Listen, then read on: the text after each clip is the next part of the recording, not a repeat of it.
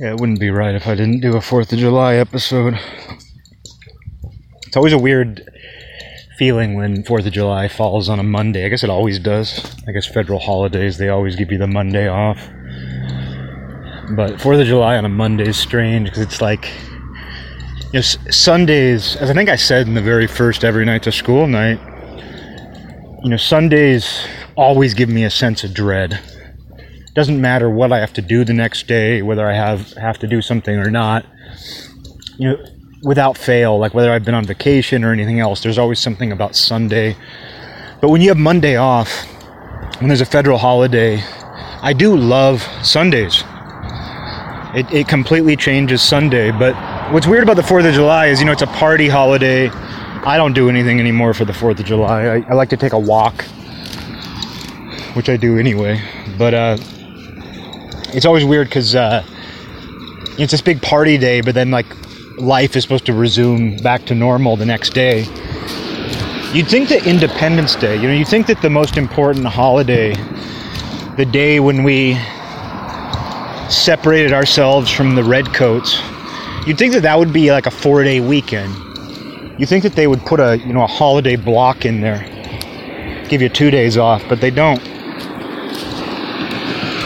But yeah, it's funny too, because you know, this is the lightest time of the year. It's like a little after 9, and it won't be dark for about an hour, if that. You know, I mean, it might, you know, it doesn't start to get dark until like 10 now. But it's always funny because you know, fireworks are best at night, obviously. But about an hour before it gets dark, you start to hear them going off. And it's funny because you can tell people are antsy. They've just been waiting, and they can't wait any longer. You know, you think that they would be able to wait and be like, okay, let's actually wait until it gets dark so we can fully enjoy these. But of course, people are drunk. People have been drinking, so it's like by 9 o'clock, they're just like, oh, you know, let's just start lighting them off. Let's just start lighting them off. But anyway, I had a friend staying the last 7 days. The longest I've spent continuously with another person since my mom died. Always weird.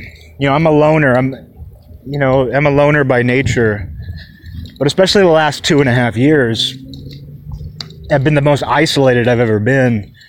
And I really don't spend time with anybody in Olympia here anymore. One friend. A very good friend of mine I see. But that friend's in the process of moving 2 hours away, so it's kind of weird. It's kind of emotional where I'm like, oh shit. Like, not only am I going to miss my friend, the one friend that I've really spent a lot of time with the last couple of years, but I'm like, shit, like, I'm going to be pretty alone. Not that I don't know people, but it's been a weird fucking time, let me tell you that. But anyway, like, you know, spending a solid week pretty continuously with another person, it's crazy, you know, it's just crazy because it's like, it puts you in a whole other mindset. You know, where you really, you know, it's like that mycelium effect, where you really like absorb what other people feel. You absorb other people's moods. And, you know, I'm into equanimity, you know, call it stoicism, equanimity, neutrality. I'm very good at not mentally absorbing other people's emotions. But you do physically feel it. It's an interesting thing. Where even if you're feeling equanimous, however you say that, equanimous, you know, even if you're feeling that way mentally, you do still feel a physical sensation. And a lot of it's in your stomach, interestingly. So it's that sort of mycelium effect, where it's like we are all psychically connected to each other in ways that we don't even recognize.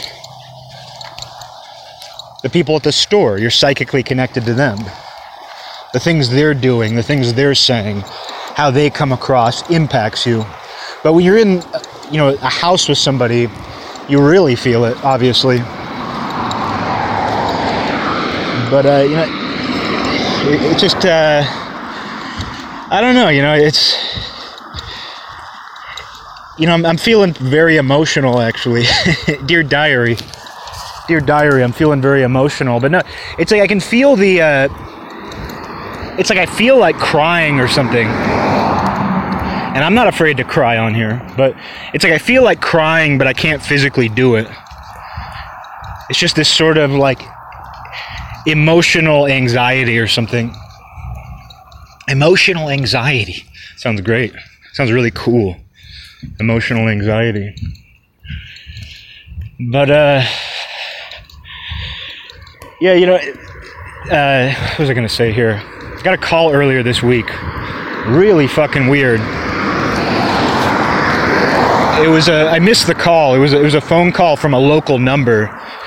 And my phone doesn't have a local area code. I've still got the area code from Seattle where I grew up, and down here has a different area code. But somebody from an Olympia area code called me earlier in the week. I didn't answer it. They left a message.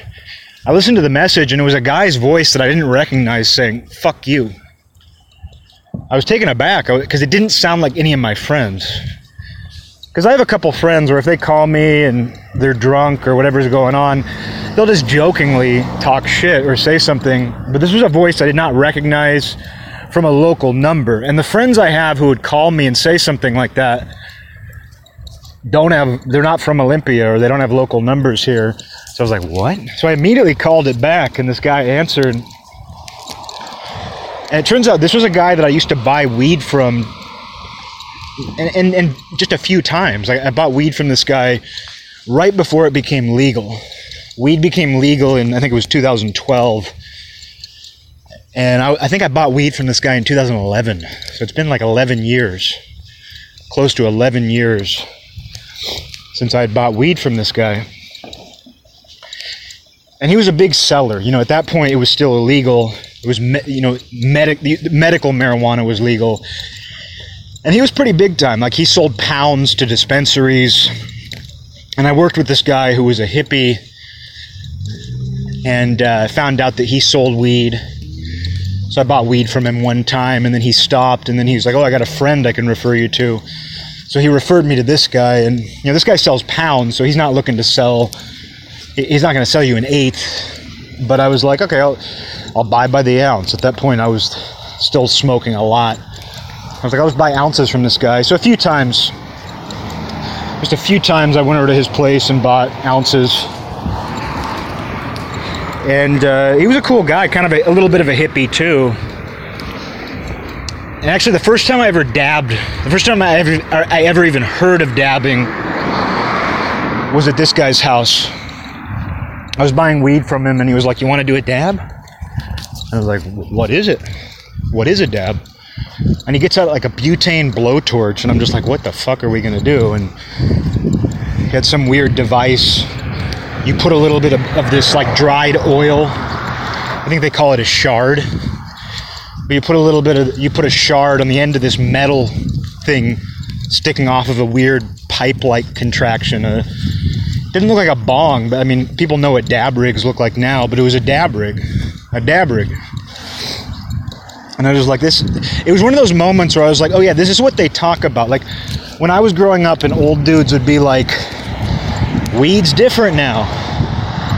The kids are doing different stuff now. You know, when I was growing up, you'd hear old dudes say, like, the weed has changed and things like that. That was my moment with this, where I was like, this is what the kids are doing now? I don't know if dabs were around when I was in high school, but I can certainly tell you I had never heard of it. And so this is one of those moments where I was like, oh, this is what kids are doing now. And so it was the first time I ever dabbed, and I got so insanely high, and I was buying 2 ounces from this guy. Most weed I've ever bought. I mean, back when I smoked a ton, like I didn't usually buy by the ounce. But I bought 2 ounces from this guy. One of them was for somebody else. And like, I left this guy's house like high out of my mind. Like, I've only dabbed like 2 or 3 times in my life, probably 3 times. And each time I've done it, I've felt like it's the first time I've been high all over again. You know, I'm like, and it's not a tolerance thing. Because yeah, sometimes even now, like if my tolerance is really low, which it is, I mean, even when I'm smoking weed, I don't smoke enough to build up a high tolerance. And like, there's always that moment when your tolerance is really low where you're like, oh shit, I'm really high. I don't know if I can handle this. This is different from that. This is the feeling of being stoned for the first time all over again. And you're just like, what the fuck? And so that's how I felt leaving this guy's house. And he lived in this suburban neighborhood. It was like a family neighborhood. And I was leaving this guy's neighborhood, and I just had 2 ounces of weed. And keep in mind, it was illegal then. I just had both ounces of weed, like, sitting openly on my passenger seat. I'm lost in this tiny neighborhood. It's like this tiny subdevelopment with family homes, and I'm just like, I was like, shit, what the fuck am I doing? But anyway, this guy called me. I hadn't talked to this guy since then, because weed became legal, and I didn't have a reason to buy from this guy anymore. Over 10 years ago. I ran into him once or twice. I saw him around town, just said hi. Not a friend of mine. I didn't have any problem with him. But so anyway, this guy left this message on my answering machine that said, fuck you. And I called him back, and he didn't know who I was. Like, he didn't know who he was calling. And he starts out where he's like, oh, he's like, I'm going through hard times right now. And he started explaining how he has a job, he has a good job, but he's living in a tent in Pennsylvania, it turns out. Because initially I was like, oh, is this guy asking for a place to stay? I didn't understand like why he was launching into this thing about how he's living in a tent. And it's weird that he has a good job, but he's living in a tent. But then he started like talking about money, and he's like, but he says, I'm just trying to cover all my bases. And he brings up this guy that I worked with, the same guy who referred me to him back in the day, my coworker. And he brings up that guy's name, and he says, like, around the time like Trump got elected, that guy, because that guy moved to another state, and he's like, that guy and his friend bought $3,000 worth of weed from me and didn't pay. So I guess this guy was, because the thing about this guy is like when weed became legal, he must have gotten screwed because, you know, he's selling it illegally and he didn't get into the legitimate business. So he suddenly lost probably most of his income. But it sounds like after my coworker moved to another state, he was shipping weed to him there. But he's like, yeah, he and his friend bought $3,000 worth of weed from me and then never paid me. And this is 2016. He says, when Trump got elected. When Trumpsfeld got elected. And so, like, this guy's trying to collect a debt from 6 years ago. Almost 6 years ago. And he thinks I'm somebody else.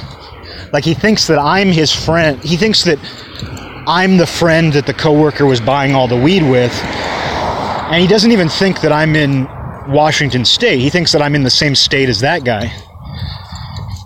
And I'm like, that's not me. I was like, I bought weed from you 10 years ago a few times, through that guy. But I was like, I barely even know him. You know, this coworker of mine, he wasn't my friend. He was one of those really unethical hippies.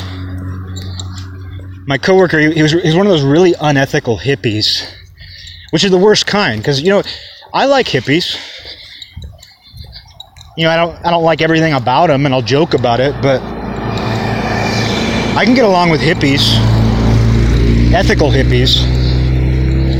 But when somebody's an unethical hippie, you know, is there really a worse combination? And that was my coworker, and yeah, he was a manipulative, kind of a deceptive guy. You know, and at work and stuff, like occasionally he would roll a joint. Actually, he did this every day. He did it every day. He would roll a joint before the lunch break, and he would smoke it. And sometimes I would go with him and smoke it with him. And I don't like to be high at work. You know, it's manageable. I don't think when I've done it, it doesn't really prevent me. It's not really that obvious. As long as my eyes aren't super red, it's not obvious that I'm high or anything. And it doesn't take away from my abilities to do my job. But I'm just that kind of person. I don't like to be high at work. I didn't like to be high at school back in high school.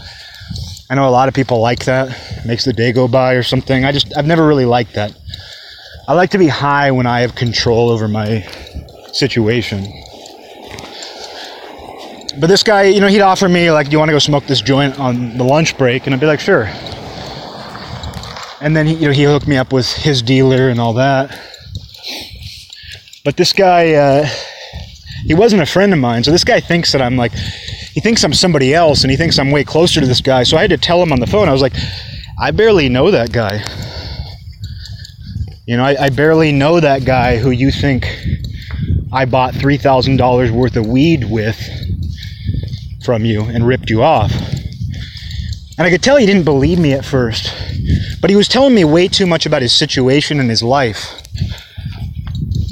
And I almost didn't think it was the guy that it was, because this guy was totally cool, but it sounds like he's fallen on hard times, and who knows what other drugs and whatever else he's gotten into. But yeah, he said he moved to Pennsylvania and he's living in a tent. And then once it was clarified, like, I was like, he thinks that I'm living in the southern US. And I'm like, I live in Olympia. And he's like, I'm from there. And I'm like, I know. I bought weed from you when you lived there. He's like, I'm from there. What a coincidence. And I'm just like, yeah, we know each other. We used to see each other around town and say hello. We were cool. And then once he finds out that I'm still living in Olympia, like, I could tell when it hit him during the call that I wasn't the guy who owed him $3,000. I could tell when that hit him, but then it's like he's in his tent, maybe he's drunk or on something, I don't know what. But then he still, like, wanted to talk for a minute. And I found it so confusing, I was just like, this is so strange. And my friend was over. My friend who was staying with me was over. And I'm just having this bizarre conversation. And then he starts going and he's like, if you ever need mushrooms, I know the guy who has the best mushrooms. They always have the best. You go, like this is something that was true for, like, every, drug dealer I've ever known. Like, all these kids in school who sold weed and things like that. They always have the best. Some kid will sell you dry brown weed and pitch you a line about how he has the best. Dude, this is the best shit, dude. I have the best. And the connection. That's something that a lot of these dealers would tell you, is that, like, they have the best connection. They know a guy who gets the best shit. But this guy starts telling me how he knows a guy here in Olympia who can get me the best mushrooms. Which is funny to imagine.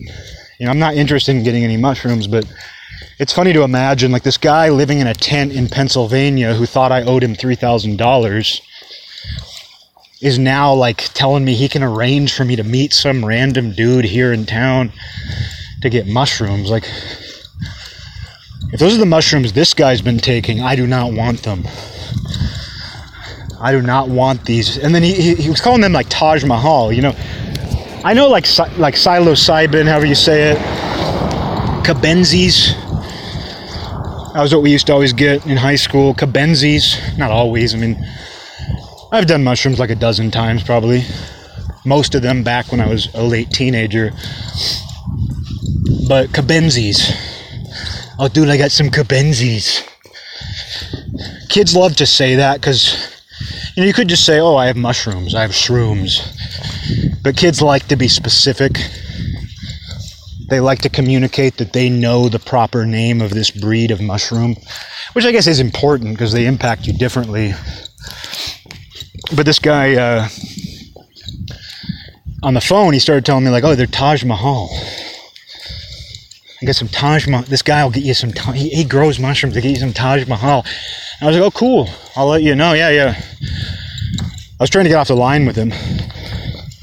He's in a tent in Pennsylvania trying to collect a debt.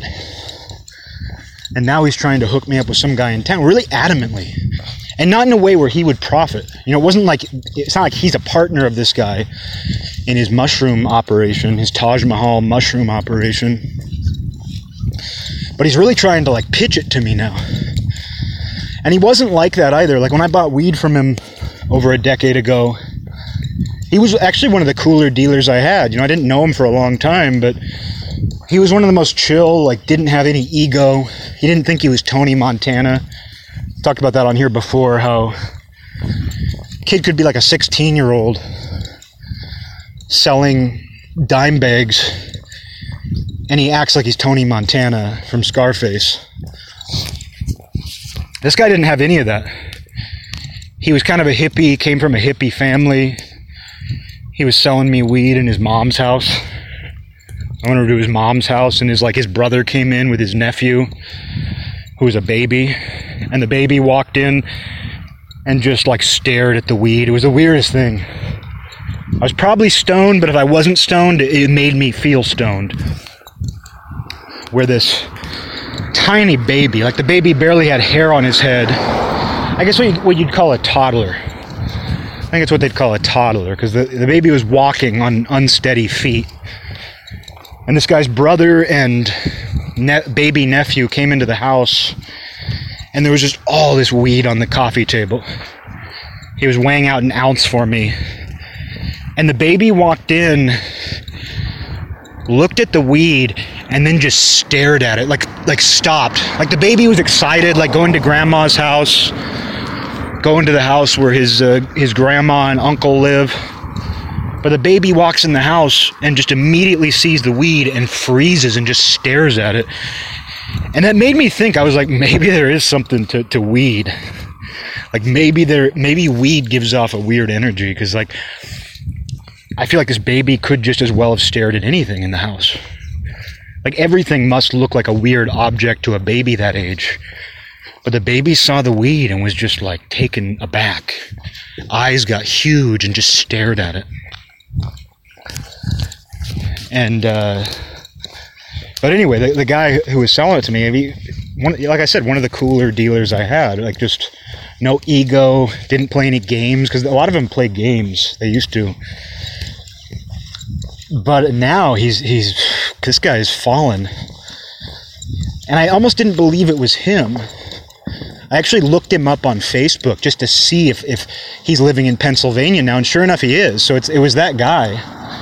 But I was like, this guy's fallen on rough times, but then trying to hook me up with his Taj Mahal mushroom dealer, just wild. Hope he manages to collect that like 5-year-old hippie debt. Because that's a weird thing about it too, I'm very interested in the mafia, obviously. I bring it up a lot. Debts are a big part of that. Everyone owes debts, and they collect debts. And when the mafia is trying to collect a debt, it's serious business. It's weird to imagine hippie drug dealers owing each other money and trying to collect it. I guess they're just people. But trying to collect, I could see if like it was a year. But like almost 6 years, this guy has been owed $3,000, and he just now remembers it when he's living in a tent in Pennsylvania. Just wild. But anyway, I'm doing another round at eBay. I mean, I'm always doing it, but I marathoned it, got some things listed. It's weird though, there's worlds within worlds. And some of the things I'm interested in are probably things that seem like there's something that if you don't know about it, you'd never think that it goes that far. You'd never think there's that much to it. But everything is that way. There's always some sort of... There are so many like hyper-specific things that people are obsessed with. And unless you're obsessed with it, you don't even know it exists. Let alone there are so many dimensions to it. Like I would say like some of the music and things that I've been into throughout my life are kind of like that. Like I'll think about what my dad thinks I'm into or something. My mom kind of, I grew up with my mom and was very close to my mom, like a regular part of my life until she died. So while she didn't necessarily know or care about all of my interests, like she kind of had an idea. But when I think about my dad, who, like certain interests of mine he knows about, but it's like when it comes to things like relating to art or music, like he probably has no clue, like that even, he doesn't even know the beginning of that stuff. Because, why would you? how would you? Why would you? And doing eBay, I've been doing a lot of eBaying, trying to sell my mom's old stuff that she had stored. And I discover that constantly with this stuff. Like, even if it's worthless, it's still kind of like a deep worthlessness, if that makes sense, where it's like, oh yeah, like there is a whole culture around this, a whole subculture. And a recent example of this is I found these little figurines in a box, just a couple of them. And it's actually fun. I like riddles. I like solving puzzles. And doing eBaying involves that. You'll find some little toy or figurine or doll. And a friend of mine was like, well, look at the back of the neck of the doll and you'll see like who made it.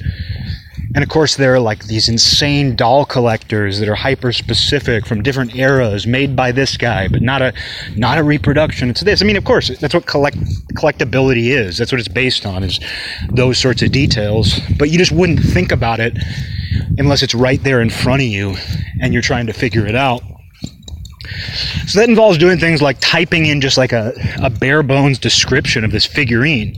Like, if it doesn't have anything on it, if it doesn't have a manufacturer or a signature, because some of these dolls and things, they'll actually have somebody's signature etched into the back. Like, there's a designer who worked for this doll manufacturer, and that designer is somebody that people care about, that collectors care about.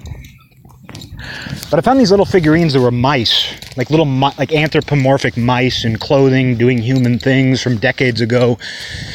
And I found two of them, and they didn't have any information on them. So I was just like, okay, I'm going to type in just exactly what this is.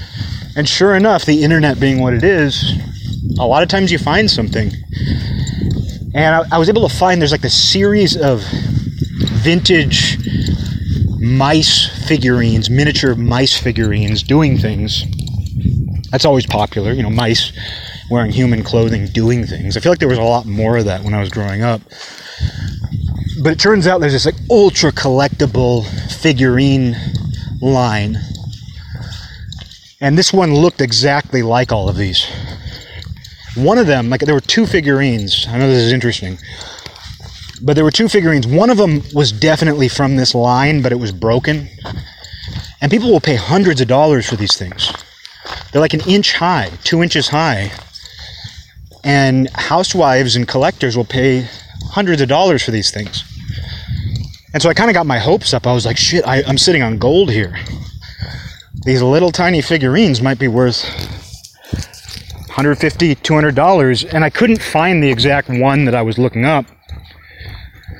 And so I listed it on eBay, and I said it appears to be from this line. I kind of started, but by the time I listed it, I kind of started to doubt myself. I was like, the fact that I can't find another version of it online, and this thing is so collectible, and there are like databases of all the different variations and figures, the fact that I'm not finding it, and the fact that it doesn't have any information on it is kind of telling me it might not be it, but it looks exactly like these other mice that are ultra collectible. So I listed on eBay, and I was just kind of like, hey, this appears to be from this line of mice figurines. I get like 3 messages overnight, all like obviously women.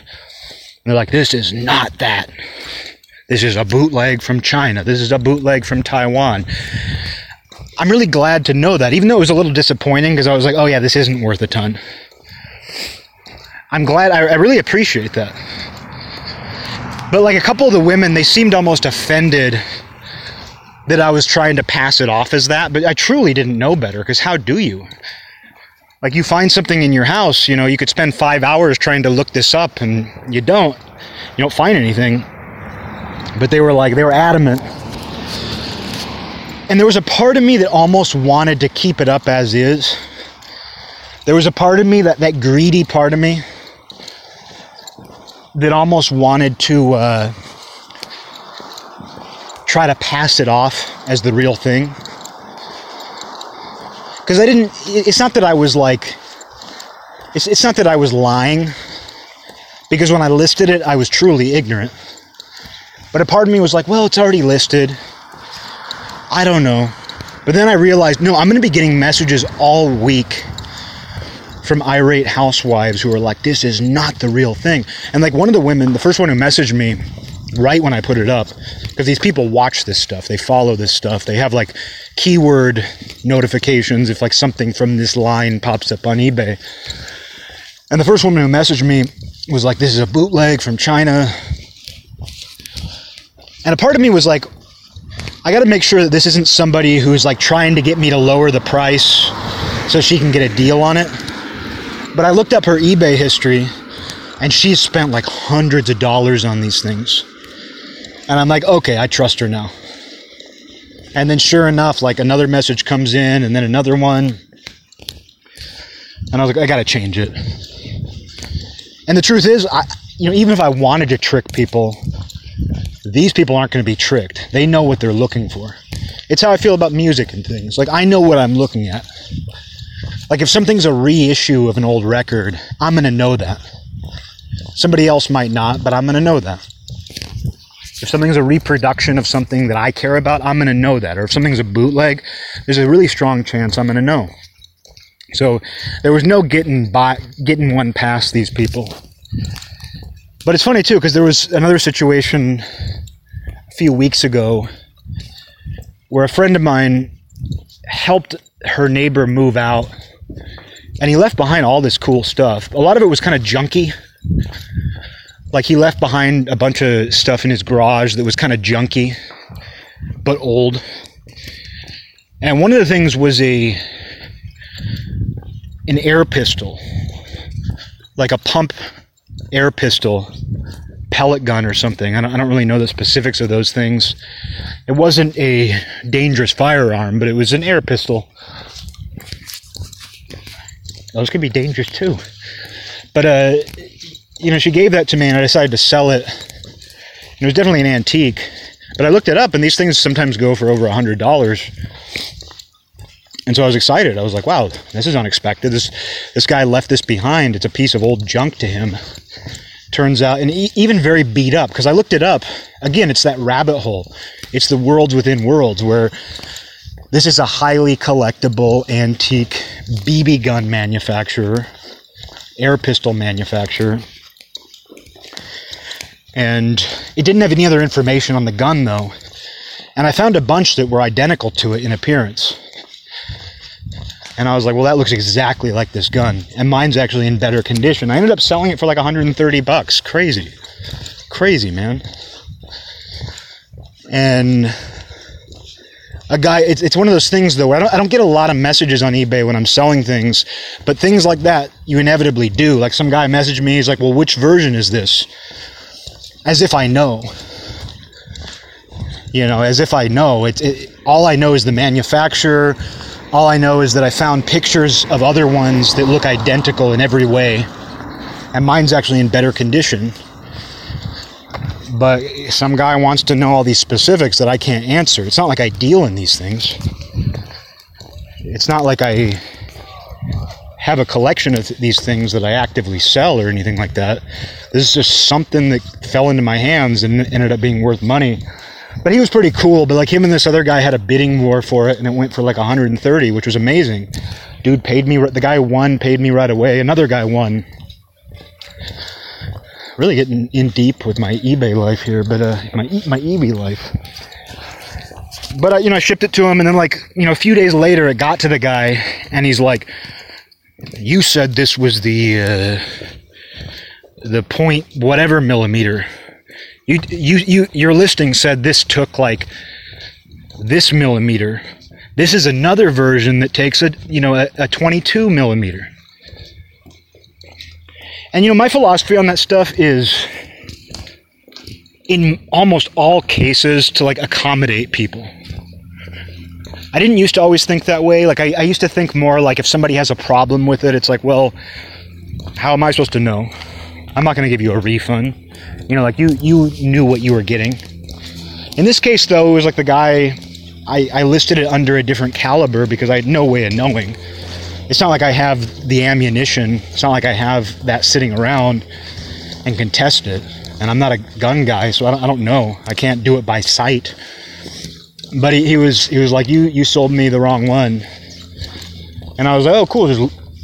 I'm happy to refund you. Because I said, I don't know anything about these.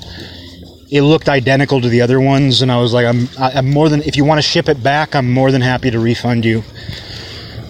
But he was like, no, I'll keep it. Your gain, my loss. I'll still leave you positive feedback. Okay.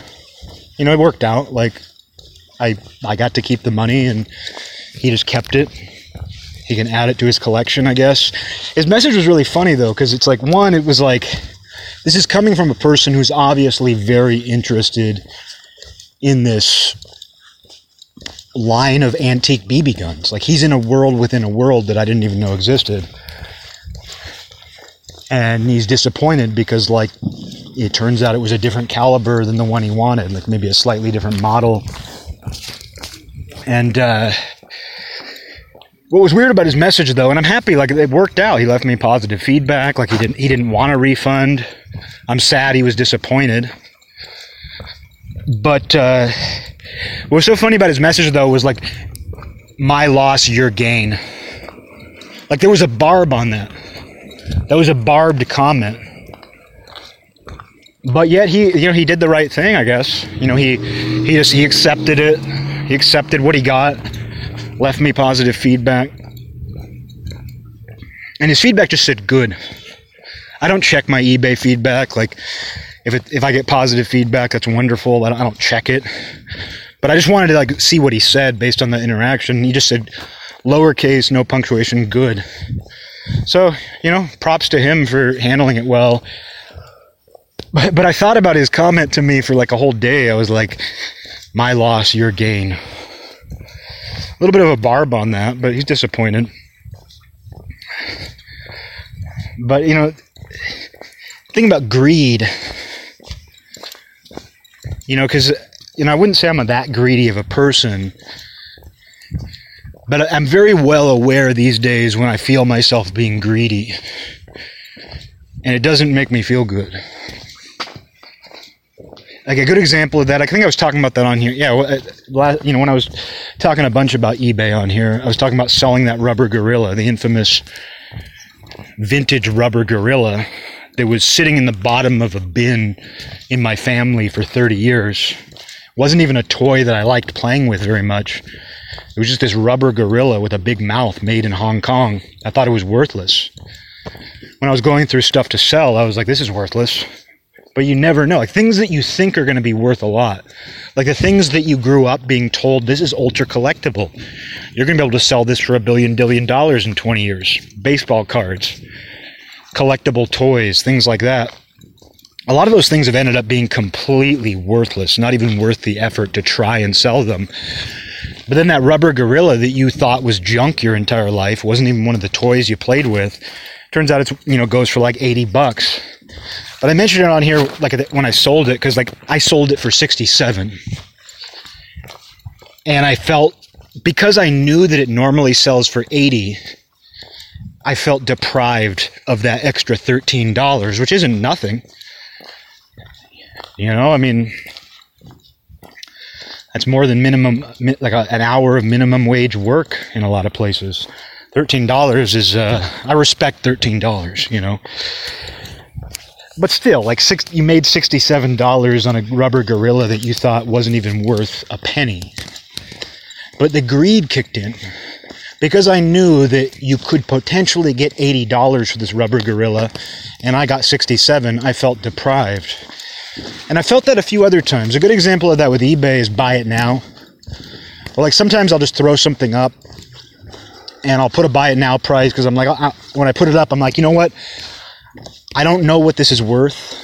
I don't know what I'll get, but I'd like to get rid of it, and I'd be happy to get this amount. But then sometimes I'll put that up, and someone buys it instantly, and I think, I could have gotten more. And I hate that feeling, but it's difficult to not feel that way. It's that wanting more, where you got more than you had to begin with. It worked out in your favor. And it's with eBay and stuff like that, it's a tricky It's happened on Discogs too, where I'll put something up, someone immediately buys it, and I think, oh, I could have asked for an extra $10. But then it's a tricky situation, because if you would charge an extra $10, that thing might be sitting there for months. It might not sell at all. So there's this kind of sweet spot with everything. There's a sweet spot with everything you sell where it's like you want it to be a price that's going to attract people sooner rather than later. But if people are into it too soon, the greed kicks in and you're like, I could have gotten more. And it takes away a good feeling. You know, because the greed actually hurts you. You know, your greed is actually damaging to you. Because that person who, you know, oh, I put this thing up for $20 and someone bought it right away. They were happy to get it. They paid you. They're going to get it in the mail. They're going to be happy. They got the thing they wanted. They don't know that you're feeling this sense of greed that you could have gotten more. Greed hurts you. Because here I am, like, excited that I sold something. But then there's the other shoe drops a second later where it's like, oh shit, I could have gotten another $5. And you know what? That's how petty it is. I've actually thought that before. I've actually thought that, where I've thought I could have charged an extra $5. And it's like, again, I respect $5. I respect $5 bills. I actually really like $5 bills. There's something about a $5 bill that I just like. I guess because it's the only one of its kind. Like, I respect $1 bills, but it's a $1 bill. On its own, it's a $1 bill. You're happy if you find one. You're not going to throw it in the garbage. It's a $1 bill.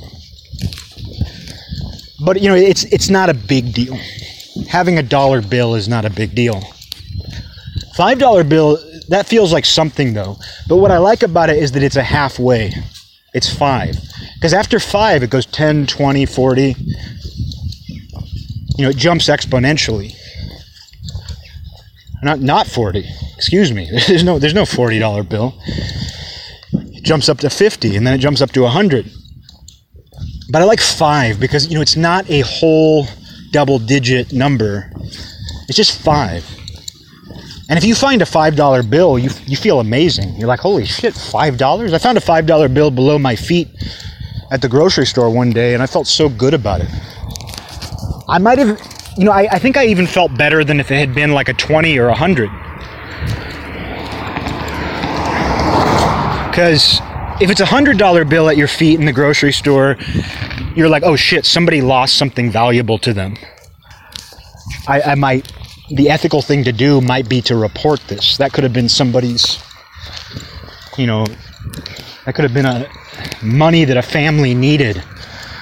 You feel a little bit bad if you find a $100 bill in the grocery store and feel like you should put it on record. With a $5 bill, though, it's like, yeah, that might have meant something to somebody. Somebody's life isn't going to be any better for losing $5. But their life isn't going to be substantially worse either. Like, nobody's life is going to be over if they dropped a single $5 bill at the grocery store. So finding a $5 bill, you're like, wow, this is great. And I don't know, there's something I like about $5 bills. But what's funny about that is just that you can be greedy even about $5. And I try to keep it in control, and I feel like I do have it under control. Like I said, I don't think I'm a particularly greedy person. But it makes me think of addiction. Because I'm the kind of person where, you know, drugs and alcohol, not so much alcohol. Like, even though I drank myself to the point where I had to quit, I never really loved alcohol or desired it that much. It was just that when I drank to excess, and I started doing that all the time, a lot. But drugs are something else. And, like, aside from weed, I've never regularly used any drugs. I've never been a hard drug user. But I do have that mindset where, like, a friend of mine gave me, Xanax a couple weeks ago. I was telling a friend I was having trouble sleeping, having pretty severe insomnia. And so this friend sent me like 5 Xanax hidden in a CD case. Just volunteers. Like, do you want some Xanax? I'll send you 5 Xanax hidden in a CD case. I was like, oh, great. But the thing was, it's like having it in my house, I didn't feel the need to take it right away, but I took one every night.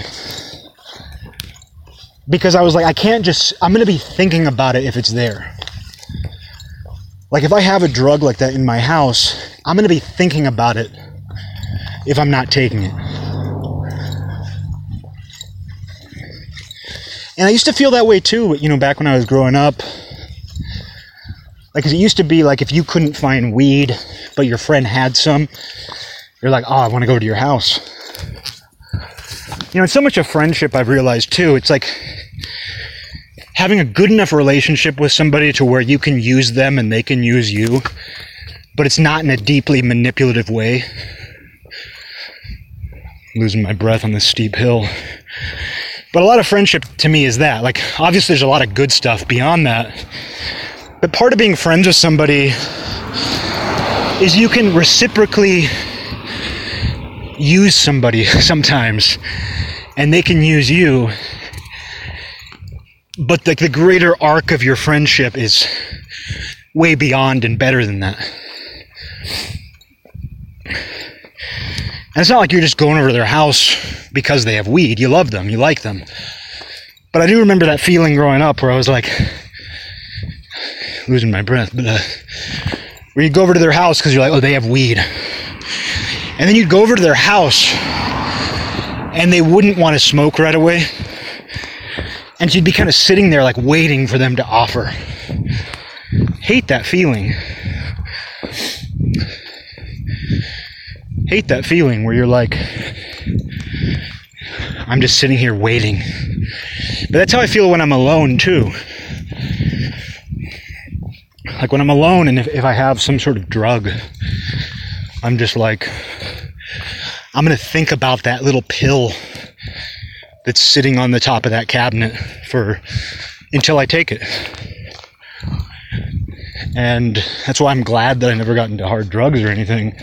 And when I say pill, I mean like Xanax, or every once in a blue moon someone will give me an Adderall. But I think about that continuously. Like someone gave me an Adderall a couple months ago, and I waited a few days to take it because I wanted to use it to get some work done. And that's the kind of drug user I am too, is I have to use it for something. Like, yeah, I can hang out and sit on the couch and smoke weed, but drugs to me have always been more about engagement. Like, I'm not into opiates or anything like that. I'm into things that you can use to do other things with. Like I mentioned before, like if I'm smoking pot, I like to do it while I lift weights. I like to do it before I run. It makes me feel more connected to what I'm doing. I like to do it while I listen to music. I like to do it, while I'm reading or doing this. It's about engagement, not being passive. But with this Adderall, it was just like I was saving it for a few days until I had like, a night where I could afford to stay up all night if that's what happened. But it was crazy because like it was just there, and I would check on it. When I walked by, I'd make sure it was still there, like a dog guarding a treat. Nobody else has been in my house, but just making sure it's still there. And then there's that question in your mind where you're like, should I take it now? I'm planning on doing it, in a few days. But should I do it now? Should I just do it now? I want to. But fortunately I waited, but still, it's that feeling where like you feel drawn to it, you feel obsessed with it almost. And I'm not that way with weed anymore. I used to be. Like if I wasn't at work when I was younger and I had weed, I'd be compelled to smoke it whenever and wherever. Not wherever, I was never a public smoker, but I'd be thinking about it. But it's kind of like greed, where it's like, I have this thing and I want it now. I want that. Or if you have a friend who gives you that kind of thing, sometimes you're like, well, I hope they give that to me. I'm not going to ask. I don't like that part of my psychology, and I know it's very common, though. It's almost like somebody is baking cookies, and you're thinking, I sure hope they give me one. And chances are they will. But there's that part of your mind that's like, I really want it. And animals do that too. My dog does that. Speaking of which, I need to get back home. I'm babysitting my friend's deaf dog. So she's not going to have any problems with these fireworks that are going off. She's totally deaf. 100% deaf. Really sweet angel of a dog. Miracle dog. But she's not going to be reacting at all to these fireworks. But Batty's got big, sensitive ears. And it's getting dark, and people are starting up the booms. So I got to get back there. Batty's probably losing it. But yeah, anyway, just some random thoughts from the last week. Just going to send out a happy 4th of July here. Let the booms commence, because they'll soon drown me out.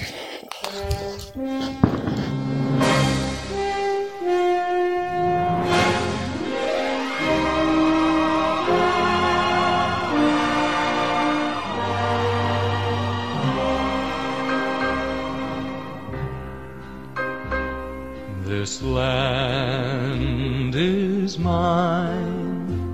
God gave this land to me. This brave, this golden land to me. And when the morning sun reveals her hills and plains, I see a land where children can run free.